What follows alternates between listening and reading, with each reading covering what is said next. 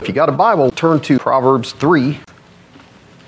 Title is The Lord Will Direct Your Paths. And we're going to look at the first 10 verses of Proverbs 3. And we'll pray first. Father, thank you once again, Lord, that you'll open your word up to our minds and our hearts, Lord, and you'll give us a heart to walk in your truth. And I thank you that you'll do that in Jesus' name. Amen. Amen. Proverbs 3, verse 1, Solomon writes, "My son, do not forget my law, but let your heart keep my commands. For length of days and long life and peace they will add to you. Let not mercy and truth forsake you. Bind them around your neck. Write them on the tablet of your heart. And so find favor and high esteem in the sight of God and man. Trust in the Lord with all your heart, and lean not on your own understanding. In all your ways acknowledge him, and he shall direct your paths. Do not be wise in your own eyes. Fear the Lord and depart from evil. It will be health to your flesh and strength to your bones. Honor the Lord with your possessions and with the first fruits of all your increase. So your barns will be filled with plenty, and your vats will overflow with new wine." I'm sure all of us either have done it or have had it done where you have to have the dreaded traditional mom and dad lecture, sit down, I need to talk to you. My dad was the one in my family that did that. My mom was kind of more or less the one, just go to your room and stay there till you apologize. But my dad would be the one that he would kind of talk with us. And I always appreciated the fact that he did that. I didn't maybe necessarily like everything he said, but he would talk and would give me a chance to say my side of the story. And I did always kind of appreciate that. Those talks that you have, none of us really knows how long we have on this earth, do we? I mean, we may have years, and even the youngest person in here may only have a month. That's one thing we're not promised is tomorrow. So I wonder, what would you want to say to one of your loved ones or your children or a good friend or whatever if you knew you only had a few days left? Or what if you only had a few hours left? I wouldn't want to waste my opportunity if that was the case, talking about some sports event or the latest fixer-upper show, David's words, his last words to his son, Solomon, are very similar to what we find here at the beginning of these first 4 verses of what we find here in Proverbs 3. Here's what David said in 2 Kings 2:2. It says, "Now the days of David drew near that he should die." So he knows he's getting ready to die. And it says he charged Solomon, "Son, we need to have a talk." Charged Solomon his son, saying, "I go the way of all the earth. Be strong, therefore, and prove yourself a man." And then here's what the gist of what he tells him. He says, "And keep the charge of the Lord your God, to walk in his ways, to keep his statutes, his commandments, his judgments, and his testimonies, as it is written in the law of Moses, so that you may prosper in all that you do and wherever you turn." Isn't that interesting? That's what he tells him. His last words of advice to him, it has nothing to do with governing the kingdom, because he'll be able to govern the kingdom if he walks in the ways of the Lord. But he tells him, walk in the ways of the Lord, your God. Make sure he's your God. Keep his statutes, commandments, judgments, testimonies. And he tells him so that you may prosper in all that you do. And that word prosper there, it doesn't mean so he can have all this income and money and all that. That word really means to be successful. He's saying just walk in the ways of the Lord and you'll be successful. And that's what we find here in these first 4 verses of Proverbs 3. Solomon, though, is writing this to his son and thus on to us. It's the Lord talking to us, really. But 21 times, Solomon says, 21 times he uses the expression, "my son," here in Proverbs. "My son, hear the instruction of your father. My son, if sinners entice you, don't consent. My son, give me your heart. My son, fear the Lord and the king." So it's a father, I've said this before, speaking to his son to help him navigate through life. That's what we have going on here in Proverbs. This is God our Father speaking to us. He's given us counsel as his children, and if he's saying if we will follow his counsel, there will be, just like David told Solomon, you follow the Lord, you do what's written in the law of Moses, you follow his word, and there will be benefits or rewards. So here's what we need to understand. We don't obey the Lord, we don't follow Proverbs. It's not written so that we can do these things and get in God's favor or experience his love. He's writing to my son, someone that's already in the family. It's written to the redeemed. Proverbs said this too, it's not written to the unsaved or the unregenerate, but it's written to those that already have known and experienced the love of God, the redeeming love of God. And it's written so, you're my child, you're my son, I'm going to help navigate you through life. This is what this book is all about. And I trust you all have been reading Proverbs some since we've been talking about it. This past week, this is the second time where what I've read in Proverbs has helped me in a specific issue I had to deal with. I mean, it really helped me out and kind of had to get my thinking straightened down a little bit. And that's what it'll do for you. You think about it here. This is how we got to live if we want to please God. He's given this to us. He's graciously given us the wisdom of the ages. The wisdom of God Almighty is here. I mean, that is no small thing, really. What I would say is there is no reason, based on what we have here in Proverbs, and I would say the whole Bible, there's no reason for any of God's children to make a mess out of their lives, is there? Should any of the redeemed live a ruined life? Should we ruin the gift that God has given us of this life? I mean, He's given us this to direct us through. You look at people in the world and they get in all kinds of jams and messes and things that it's like, I wouldn't know where to begin to tell you how to get out of this mess you're in. And that's what God's wisdom will do. Will keep us from getting in those kind of jams, won't it? We can avoid that. People in the world, it's like, I don't know where to go, what to do. We've got somewhere to go, and the Holy Spirit to guide us, to tell us what to do as we study His Word. He's blessed us with a great light. We talked about this Sunday, but He's blessed us with a great light to guide our paths. And that's what Proverbs is. If you just turn over to chapter 4 and just look real quick at verse 18, and that's what it's saying there. Look at 4:18. It says, but the path of the just is like the shining sun. There's that bright light to show that path. And it says, and it shines even brighter. So as you go down that path, it shines even brighter unto the perfect day. But in contrast, verse 19, the way of the wicked, it's not that way. It's like what? It's what we talked about Sunday, darkness. And they don't even know, because it's like I told you, I'm walking around that hotel room. They can't see it. They don't even know what makes them stumble, but they do stumble, don't they? I did when I was in the world. I stumbled all the time. Still do some now, but we have the Lord to help pick us up, don't we, when we stumble? We do that quite a bit. Basically, going back to Proverbs 3, this whole chapter sums up what Jesus said in Matthew 22. They came and asked Him, what's the greatest commandment? And He said, the greatest commandment is to love the Lord thy God with all thy heart, mind, soul, and strength. And He said, the second is like unto it, to love thy neighbor as thyself. And what we have here, the first 10 verses is basically how to love the Lord thy God with all thy heart, soul, and strength. It's saying He is the main source of wisdom. It's Him. It's all about Him, because we have there trust in the Lord, fear the Lord, and honor the Lord. It's all about the Lord. And then at the end, it talks there about how wisdom will help you deal with others, other people. And sandwiched in between, that's verses 21 to 35. And sandwiched in between verses 11 to 20, tell us how much we should cherish the wisdom that God gives us, no matter how it comes. It may come through chastening, but whatever it is, the most precious thing you'll ever have in this life, the wisdom that God gives us. I want to look at these first 10 verses tonight. The big heading for this is that true wisdom, it centers around the Lord. Like I said, in verse 5, if you just kind of guide your eyes down through, verse 5, it says, you should trust in the Lord. And in verse 7, it says, do not be wise in your own eyes, but fear the Lord. And then at the beginning of verse 9, it says we should do what? We should honor the Lord. Here's what He's telling us. You take God out of the equation and everything falls apart, because there's no true wisdom when the source of all true wisdom is left out of the picture. So the Lord has got to be first and foremost. That's what He's saying. What is this that we're supposed to learn? We look at these first 4 verses. And what it tells us is right there in verse 1. He says, my son, do not forget my law, but let your heart keep my commands.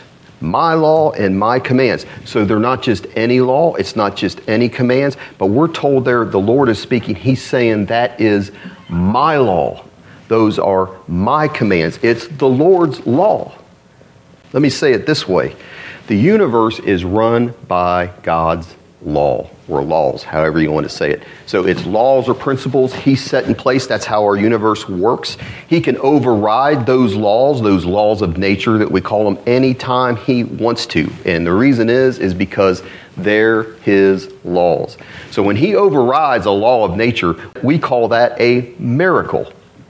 It's not what typically would happen. For instance, a man can't walk on water, but not only did Jesus walk on water, Peter walked on water by faith. There was the law of faith was overriding the law of gravity, wasn't it? God can override His law anytime He wants to, and that's why it says nothing's impossible. Because He put these laws in place in our universe, the way things run. He keeps them working, but He, in His sovereign power, can override it. We get sick, we get whatever, and there is a natural way things go. And if you're just going to look at it that way, well, then we're just subject to that, aren't we? But divine healing is saying what? He's saying God's going to come in there and He's going to override. Nature will not take its course. It's going to supernaturally be superseded, isn't it? And just like Peter had to have faith, he had to trust in the Lord that power would be there. It's the same with us. We have to trust that healing power will be there for us, don't we? Yeah, I mean, that's part of it. It's got to be faith, but God's faithful. We're trusting somebody that's trustworthy. So ordinarily, though, the point I want to make is He can override His laws anytime He wants to, but ordinarily He doesn't. And that's the reason your cell phone works. And that's the reason your car starts. And that's the reason that leaves will fall off the tree at a certain time every year, and then they'll come back at the same time because those laws are in place. He's established laws to run the universe, because this world would be chaos if we didn't have laws like that. And all the engineers in our church, we've got quite a few anymore. We've got all these highly educated engineers. They would be doing what I used to do. They'd be painters if there wasn't these established laws of mathematics and physics. If we cooperate with these laws of nature, we're blessed, aren't we? You plant a seed in good soil, you water it, weed it, keep the animals away, and eventually you're going to be able to eat a nice, juicy ear of corn, because I did it last night. That's what will happen. But if we violate the laws of nature, what's going to happen? We're going to be destroyed, aren't we? The law of gravity is our friend. It's what keeps us glued on the earth that we don't go flying out of here. It's our friend, but it's not our friend if we decide we're going to do a swan dive out of a 10-story building. God has laid out in His creation certain principles to live by. We cooperate with those principles, we'll be blessed. We fight against them, we'll be cursed. It works that way spiritually. We have in Galatians 6, he says, "Do not be deceived. God is not mocked. Whatever a man sows, that will he reap. For he who sows to his flesh will of the flesh reap corruption, and he who sows to the Spirit will of the Spirit reap everlasting life." So the law of sowing and reaping that we see in nature, he's saying that also works spiritually for us. But to the point of what we're going to talk about tonight, the laws that govern the kingdom of God and how we're supposed to live are not always the same as the laws that govern an ungodly world. For instance, we can look in here and give an example in Proverbs. Turn over to chapter 11 and verse 24. And here he's given us one of his laws. Proverbs 11:24, it says, "There is one who scatters, yet increases more, and there is one who withholds more than is right, but it leads to poverty. The generous soul will be made rich, and he who waters will also be watered himself." So sometimes God's laws are counterintuitive, aren't they? And that's what we're going to get to, like I said, in verse 5. We have to sometimes trust in the Lord with all of our heart and lean not to our own understanding, because it seems like if you're throwing all your money away and giving it away, how in the world are you ever going to have anything? And God says, he that scatters and is generous, though, is going to have more than enough. Isn't that what we just read? There is one who scatters, and yet, even though you're scattering, you increase more, is what it says there on verse 14. So that's where we have to trust that what he says in this book. It may not be our understanding of how things ought to work, but he's telling you we have to trust in the Lord with all of our heart, and it will work. Back to Proverbs 3. When we look down through these verses, these first 4 verses in Proverbs 3, he puts many incentives ahead of us to follow what he's saying here. He says length of days, long life, peace, grace. or favor, it's the same, and high esteem in the sight of God and man. Here's the first thing I want to point out there. How should we look at this promise of a length of days? How should we look at that length of days? Because there's been many a godly man or woman that has died young. The Lord Jesus followed everything here perfect, and he was dead at age 33. Stephen died a young man. There's been a lot of godly men.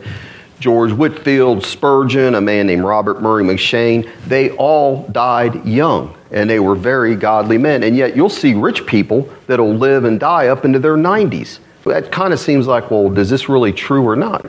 Well, one thing we have to understand, that expression that is there in verse 2 where it says length of days, that same expression, those same words are used of the suffering servant, the Lord Jesus Christ, in Isaiah 53, which we know is the great passage about the cross.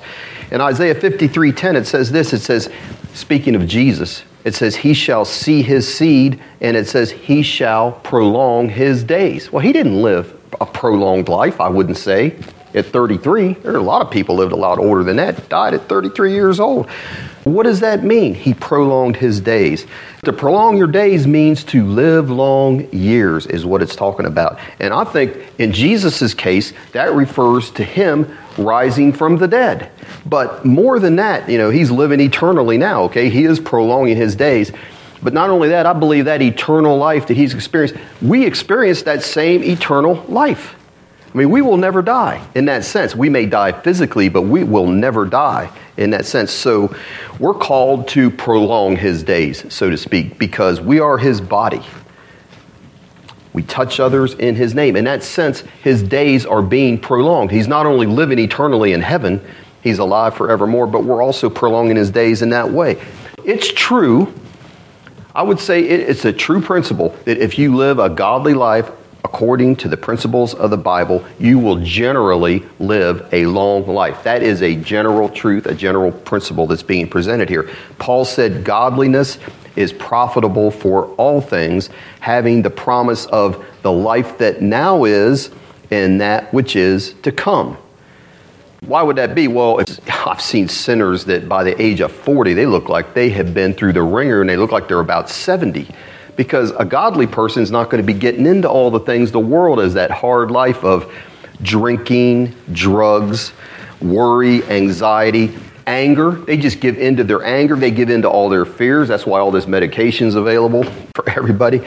And it shortens their lifespans. And a godly person, hey, you're living a godly life, not involved in that stuff, it's going to extend your lifespan. But what God is saying here through these promises is you're going to live a full, satisfying life, no matter how long it is. And also, I think when he's saying to prolong his days, I think he's saying your influence will continue long after you are gone. You'll see your days prolonged. I mentioned Robert Murray McCheyne. That man only lived to be 29 years old. Does anybody in here, has anyone ever read anything about Robert Murray McCheyne? Nobody has. Well, that's, you really should, because he was a very godly man. His holy life, if you ever read his biography that's written by Andrew Bonner, I believe, his holy life, his prayer life, his sermons, they have gone way past his 29 years and the influence that he had not only on his congregation there, but just down through the century. Thousands of people, including myself and Starla, I guess, have benefited from reading not only his sermons, but about his life. I've just started going through reading his biography here. And it's just very convicting and very edifying, really. And so in a sense, his days are prolonged and his influence is still being felt on this earth. And that's the same with a lot of godly people, the famous ones and the unfamous ones. I mean, I think if you live a godly life, you have influence on people that you have no idea of, that you have met that are watching your life. I think what we need to see too when we look at these incentives, because he gives commands in the first verse, and then incentives, length of days, long life. Verse 3 and 4, he says you'll find favor and high esteem. I think these incentives he's given us here, he doesn't just say, do this because I say so. And sometimes a parent will do that when a kid's not old enough to understand. You just do this because I say so. If I explained it to you, you'd never get it anyways. But God doesn't say that to us. He says, I want you to do this to keep my law and learn my commands and obey them Not just because I say so, he's telling us it will benefit us, won't it? He's saying, listen to me. This is a father. He's saying, listen to me. Listen to my law. Listen to my commands. And see, when you do that, I'm telling you ahead of time, see where they will lead you. Long life, prosperity, peace is what you'll have. And, when it says peace there, that's that word. It says in verse 2, length of days, long life, and peace. That is the word shalom, peace. But that word to a Jew, it meant more than just peace, like a lack of war or a lack of fighting. What it really means is a wholesomeness, a completeness, a soundness, a contentment, good welfare. That's what shalom meant. It would include peace, but it's just a lot bigger than that. And he's saying, and that really is what everybody really wants in this world. That's what they're trying to get. They're just doing it the wrong way. And God says, if you'll just keep my law, keep my commands, that's what will bind loving kindness and faithfulness, attributes of God, bind them around your neck. He's saying you'll have everything that you or anyone else could ever desire in this life. He's saying, listen to me. See where I'll lead you, because the world's doing the same thing to us, isn't it? It's begging us, listen to us. Listen to us. Follow what we're saying. Practice the laws we're giving you to practice. And God's saying, why don't you look and see here? I'm showing you where I'm leading you. And why don't you just have enough spiritual maturity to see, okay, whatever it is you're into, whatever it is you're following, this other, look and see, where is that going to lead you to? What end is that? What's the promised end there? It's generally not good. Here's the thing he's telling us. He says, verse 1, my son, do not forget. So we have to learn and not forget the law. And that means, that's not just a matter, I read through Proverbs 3 years ago and I got it all down. There is no way. The learning never stops. You could go to seminary for the rest of your life and you'd still be learning. Anybody that's honest, in fact, it seems like the more you learn, the more you realize you don't know. That's all of us. That's all of us in here. And we have to keep coming back to it, don't we? And reading, not neglecting our Bibles because, I'm just so busy. That's something we don't want to have to end up saying in the end, isn't it? We just need to make time to get our priorities straight, but not just read it. We need to meditate on it, or I'm saying we will forget it. Trust me. That's just what happens. We don't meditate on God's law and the way He wants things done and wants us to live. The law of the world will take over. It will. Even though it says God's law is written on our heart, the world has got this spiritual eraser that it is trying to get on our heart and rub out everything that is there. That's the way it works. And that's why God says in verse 1, let your heart keep my commands. Because that word for keep means to guard. And he's saying, let your heart, it doesn't just mean to keep as far as doing it. That would be part of it. But what it really is saying there, what that Hebrew word is saying is, God is saying, let your heart guard my commands. He's saying guard it like Fort Knox.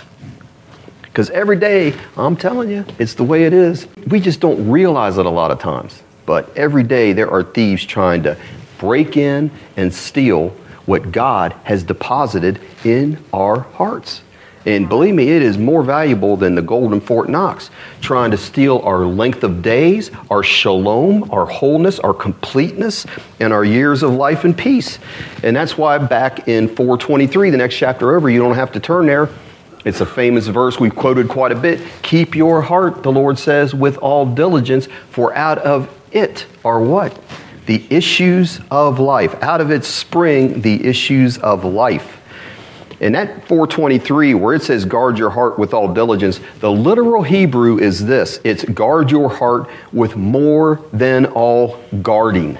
That's literally what the Hebrew says. Guard your heart with more than all guarding. Because that is a figure of speech that was used for somebody that was a guard. They're saying, you take care of this prisoner, he is a bad dude. And the last thing we can have is this guy running out free. He needs to be kept. You need to keep him secure. And your life is going to depend on you keeping this prisoner under guard. And God's saying we need to treat His word like that. That no matter what, our life is at stake if we let His word get erased from our hearts. It really is that serious. That vigilant we need to be with his commands, his law, and his word. If we want the full life of his promises, that shalom is peace, contentment, and wholeness, the question is then, how do we get it? He's saying that's what he promises, if you'll keep my word and all that. The first thing we have to do that we've just looked at is we have to treasure his word, don't we? Treasure it like gold. Then the next thing is, which takes us down into verse 5, is we have to take what he's taught us and what we're treasuring and put our trust in him. And we sing this song. We know this. Everyone in here knows this verse. Trust in the Lord with all your heart. Lean not to your own understanding. Now, typically, we tend to think and apply that verse to trusting God for the promises of healing, meeting our needs, getting answer to prayer. And that's fine. That's totally legitimate. No problem that that's what it's saying. Shouldn't we always trust God at all times for those things? The Bible teaches that from cover to cover. But what I think Solomon is talking about here, it includes those things. But I think what he's saying is much more than that. It includes trusting God to obey the wisdom that we find here in Proverbs.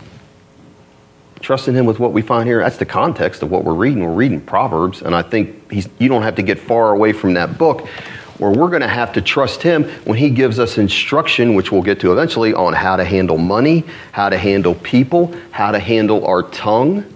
We have to trust that if we obey him and do those things, because it's going to be counterintuitive to our flesh and what the world does, that will bring us wholeness, peace with God, length of days, all of those things. Obviously, this wouldn't just apply to Proverbs. It's the whole Bible, isn't it? Obviously, it would be the whole Bible.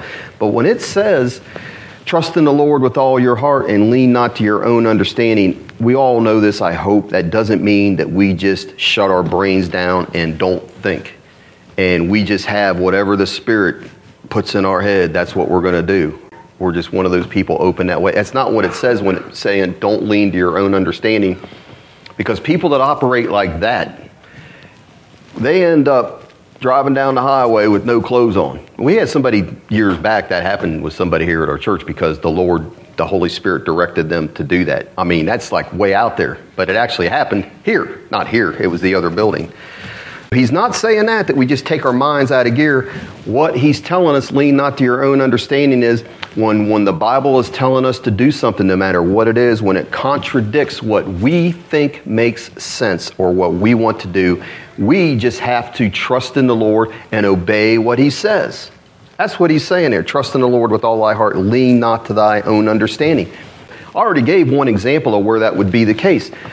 The Proverbs 11:24. You think to meet this need, I'm trying to save money to buy a car. Not me, but for instance, somebody says, I'm trying to save money to buy a car and I give all this money away. The temptation then is, I can't do that. I'll never be able to get my car. I'll never have anything. And I worked hard for this money. Why give it away? And that's where you just have to say, hey, wait a minute. I have to trust in God that what he says will come to pass and lean not to my own understanding. But does that mean, because the book of Proverbs will talk about using discernment and wisdom, you just throwing your money away left and right, seeing how fast you can get rid of it? Is it saying that though too? It's not really saying that, because you do that and you will be a pauper and a beggar. We need to be generous, but we also need to have discernment. But like I said, that's where we don't want to lean to our own understanding. And the promise then is, in all your ways, when you acknowledge him, in everything you do is what it's saying. You're putting God in everything you do. It says he'll direct your paths. And path is a big word that has been used all the way through Proverbs 4. Proverbs 1, 2, 3, and 4 is telling us repeatedly that we're all on a path. And if we're in here tonight, we've been taken off the broad path and put on the narrow path. Not narrow in a bad way, but that is where our safety and security is going to be found. Proverbs 2, if you just go back to that, it tells us that if we seek wisdom, he will protect that path. And look what it says in Proverbs 2:8. It says he guards the path of justice and preserves the way of his saints. And look down in verse 11. It says discretion will preserve you, understanding will keep you, to deliver you from the way of evil, from the man who speaks perverse things, from those who leave the paths of uprightness to walk in the ways of darkness. So he says he'll keep you and protect you. Proverbs 2 is saying that. God will keep you on that straight and narrow and protect you and keep you from getting off that path, following the wrong people. Proverbs 3, what we just read there, he's telling us that he will direct our paths. Proverbs 2 is saying, I'll keep you on the path. Proverbs 2 is saying he will direct our paths. Verse 6, all your ways acknowledge him and he shall direct your paths. And we looked earlier at Proverbs 4, and it tells us there that he will perfect our paths. The path will become brighter and brighter, more perfect. We'll be more perfectly walking in his ways as we continue on it, brighter and brighter. So the question is, how does that happen? How does that happen where we're protected on our path, directed on the path, and the path gets more perfect? Does it just happen by osmosis, or does that just happen by accident? And that's where we get to the crux of the matter with this verse 5. It says that we have to trust in the Lord how? That's how it happens, with all of our hearts. And that means a full commitment of our hearts. Because that word for trust there, it means you're taking something. You are leaning all your weight on something, trusting that it's going to hold you up. That's what that word trust there means. It means you're leaning on it with all of our weight. It's not going to collapse, because if it collapses, whatever it is you're leaning on, then so do you. So most of us come in here because you all have your chairs that you've sat in many times. You're not in another one, You just get in your chair that you come in here, you don't even think about it, do you? Is anybody in here tonight where is anybody nervous and having someone else sit in their chair first before they got in their chair to make sure it wasn't collapsed? When you sit in that thing, you think about it, you're leaning all your weight on it, trusting that it's going to hold you and trusting that it's still there from the time you decided and made the motion to bend your legs and sit and actually sat. Because I've seen it, I'm sure you guys have too. I've seen it where somebody has sat in a chair that wasn't reliable and down they went. And I've also seen it where somebody went to sit down and someone had slid their chair out to help them out and hadn't put it back yet. And I mean, that's kind of painful. What's he saying? We got to trust in the chair with all of our hearts. Commit your welfare into its hands. Isn't that what you're doing when you sit in the chair? Trusting that it is not going to let you down and it's going to be there. And we can say confidently, God will always be there. He will never pull the chair out and then laugh. He will never do that to us. When he says we're to trust or commit our lives or our loved ones or anything we need into the hands of God, he says we do it with all of our hearts. That's a total commitment. And that's not the same as prayer. If you would, turn back to Psalm 37. I want to talk about this, trusting him with all of our hearts, this total commitment. Look at Psalm 37, first 6 verses. Psalm 37, and it says in Psalm 37, beginning in verse 1, it says, "Do not fret because of evildoers, nor be envious of the workers of iniquity, for they shall soon be cut down like the grass and wither as the green herb. Trust in the Lord and do good, dwell in the land and feed on his faithfulness. Delight yourself also in the Lord. He'll give you the desires of your heart." And here's what I want to hone in on, verse 5. It says, "Commit your way to the Lord. Trust also in him, and he shall bring it to pass. He shall bring forth your righteousness as the light and your justice as the noonday." Here's what we're doing when we do that.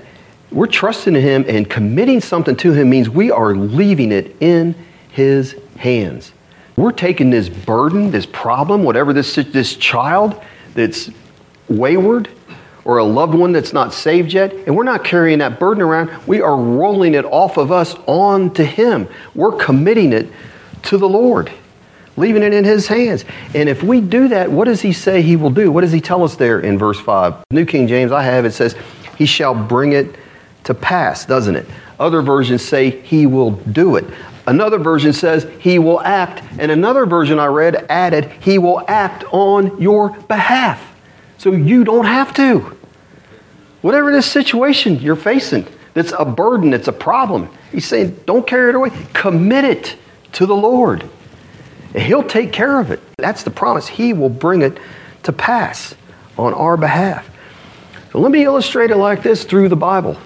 What does it mean to commit a problem, our health, a loved one to the Lord? You go back to Joseph. Potiphar's wife is coming to seduce him.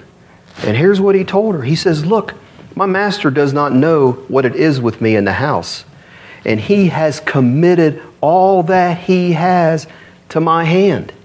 He's committed, Joseph said, all that he has to my hand.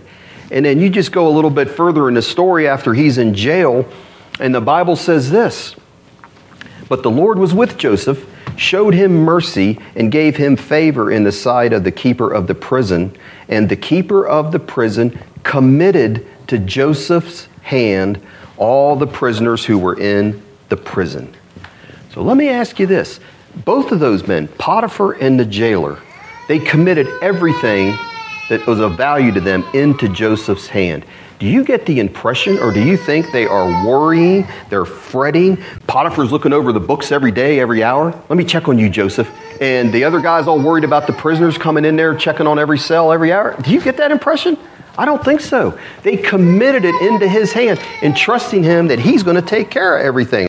And why was that? Why did they do that? Because they saw in this man that he was faithful, that he was honest, and that he was trustworthy.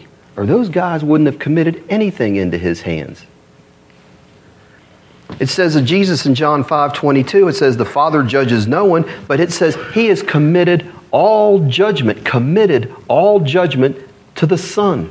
And why is that? The book of Revelation says that Jesus the Son is the faithful and true witness.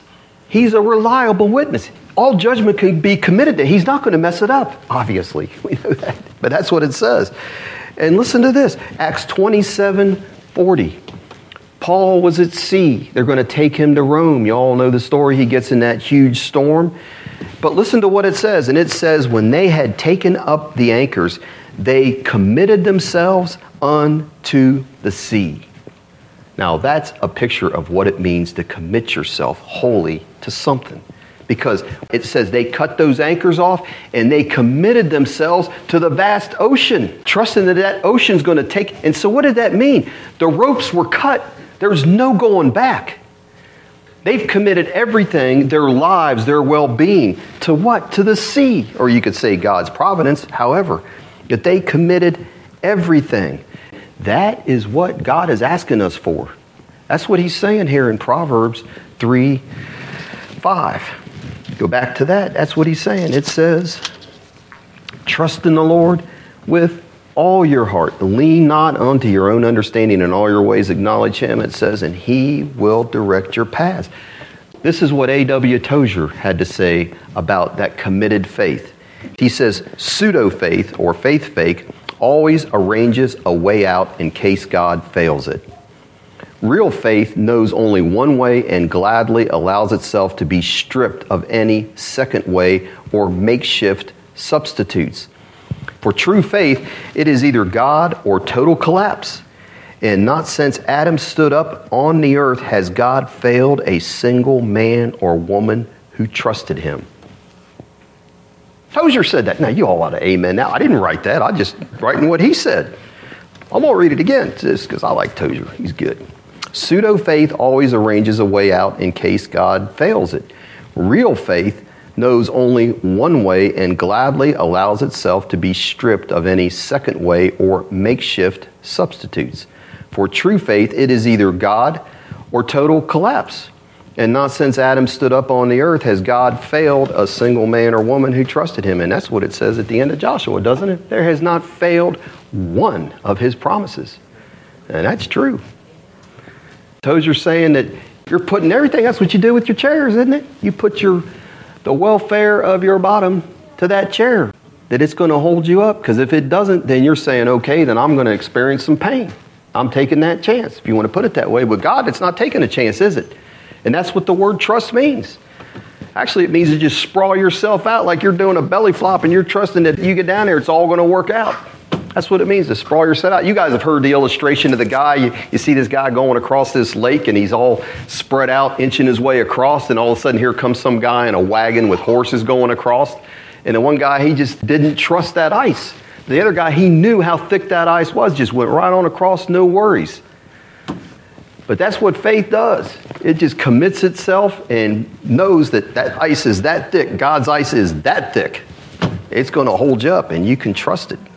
That's what it is. And I think the key here is, though, it says trust in the Lord. Trust in the Lord. You got to know the person you're trusting, because people I don't know, or people I don't know very well, I don't trust them. I don't trust them that much. I don't think Potiphar and the jailer, I don't think they trusted Joseph right away. But after they watched him and they saw him in action, they realized something. They realized this guy is honest and trustworthy. I can put everything I have. I've tested this guy. I can put everything I have into his hands and he will not let me down. And how much more they did that with the man, how much more should we be able to do that with our Savior and God Almighty? I was talking to somebody about this the other day. We don't not do things or do things because of fear. We do things because we know God loves us and He is willing to bless us.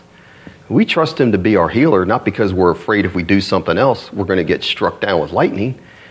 We should trust God because we know He is willing and able and wants to heal us, His children. Amen? And we have to know Him that way and experience that. So start with anything to just step out and trust Him and move on. That's the way we used to get taught early on. That's fine. But trust Him nonetheless. Amen? I mean, praise the Lord. He's faithful. So we move on down here to verses 7 and 8, and he says, do not be wise in your own eyes. Fear the Lord and depart from evil. And he says, you do that, it will be health to your flesh and strength to your bones. This is sort of a warning here. He's telling you, don't be wise in your own eyes. Don't be assured of yourself and your own wisdom, thinking you're Mr. Smarty Pants, know what to do and all this. Because that actually it's just the opposite of trusting the Lord and acknowledging Him in all your ways and committing everything to Him. So when you do that, when you trust in your own wisdom, and that's leading you down paths that God's never told you to be on, that is trouble with a capital T, isn't it? So, Brother Hamilton used to always talk about the song Frank Sinatra's My Way. Listen to the lyrics of this song. I'm not going to read them all to you, but listen to this. This is what he sings, his signature song. And now the end is near, and so I face the final curtain. My friend, I'll say it clear. I'll state my case, of which I'm certain. I've lived a life that's full. I traveled each and every highway, and more, much more than this, I did it my way. Yes, there were times, I'm sure you knew, when I bit off more than I could chew. But through it all, when there was doubt, I ate it up and spit it out. I faced it all. I stood tall, and I did it my way. And he ends with this, for what is a man? What has he got? If not himself, then he has not. To say the things he truly feels, and not the words of one who kneels. The record shows I took the blows and did it my way. Well, let me ask you, how wise do you think old Frank was with that? Because that is one of the most popular songs of our time. 61 million views on YouTube. 61 million. And yet, if you look on the comments, which I did underneath it, these are some of the common responses to that song. I did it my way. Not God's way, my way. People would say, I want this played at my funeral. Someone else, I want this to be the last song I listen to. Now that is sad, isn't it?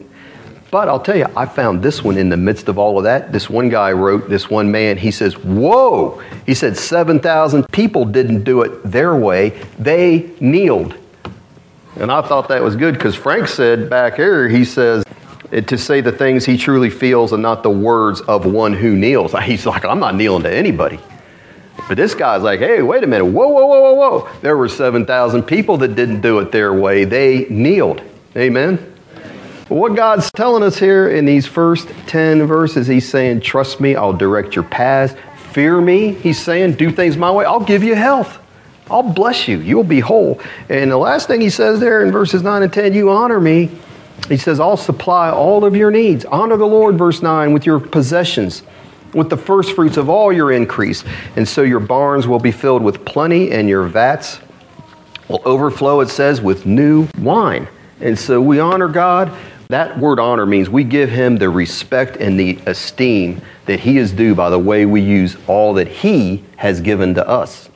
We got to remember, it says in Deuteronomy that who is it that gives us the power to gain wealth? It is not our physical prowess, it's not our mental, it's not our planning, not our strategy, any of that, is it? Deuteronomy says you better remember it's God that has given you the power to get wealth. And everything belongs to Him, doesn't it? And He freely blesses us with what we have. To show that, we honor Him and esteem Him by giving Him back. It says there, the second part of that, with the first fruits of what we bring in, and that is always the best of what you have and the most costly to give away. We tend to, when we get money, we like to honor ourselves, don't we? What we're going to get is the first thing we think. But He should be the first one we honor, shouldn't He? The Lord, that's what He's telling us there. He should be at the top of our financial priorities, and that doesn't matter how old you are. So that doesn't let a 5-year-old off or a 55-year-old off, does it? If you got income coming in, you should be blessing the Lord. Any kind of income, it's not yours. If you're saved, you got to give it back to the Lord somehow. And you all know we don't ask for money, never have, never will, unless there's a need out there. And the thing is, just that everybody, however you want to do that, you need to honor the Lord with your increase. That's what He's saying there. And He says if you do that, He'll give you back more than you could handle. That's what He's telling us there with the end of that, barns being filled and vats overflowing with new wine, those blessings. When He's saying that, do you think it always has to be financially that way? It really doesn't. Honestly, I would rather be rewarded spiritually. I would. Now, if I had a financial need, that wouldn't make me mad, but I'm saying, bless me spiritually, Lord. Let me help somebody out and let me get paid back that way. That would really be what I'd like. The rich man, he messed up. Luke 12 made a major blunder because rather than blessing God and others, he only thought, like I said, of honoring himself. He said, soul, you have many goods laid up for many years. Take your ease, eat, drink, and be merry. And the mistake that guy made was financially, he thought, in every other way, he thought he controlled his own destiny. I bet you Frank worked at his farm. Probably helped him out there. But God said of that man there, what did He say? He said he was a fool, didn't He? And Jesus said, so is he who lays up treasure for himself and is not rich towards God. Jesus told us this is what our attitude should be toward hoarding money. In Luke 6, give and it will be given to you, good measure, pressed down, shaken together, running over, will be put into your bosom. For with the same measure that you use, it will be measured back to you. Here's the question to end.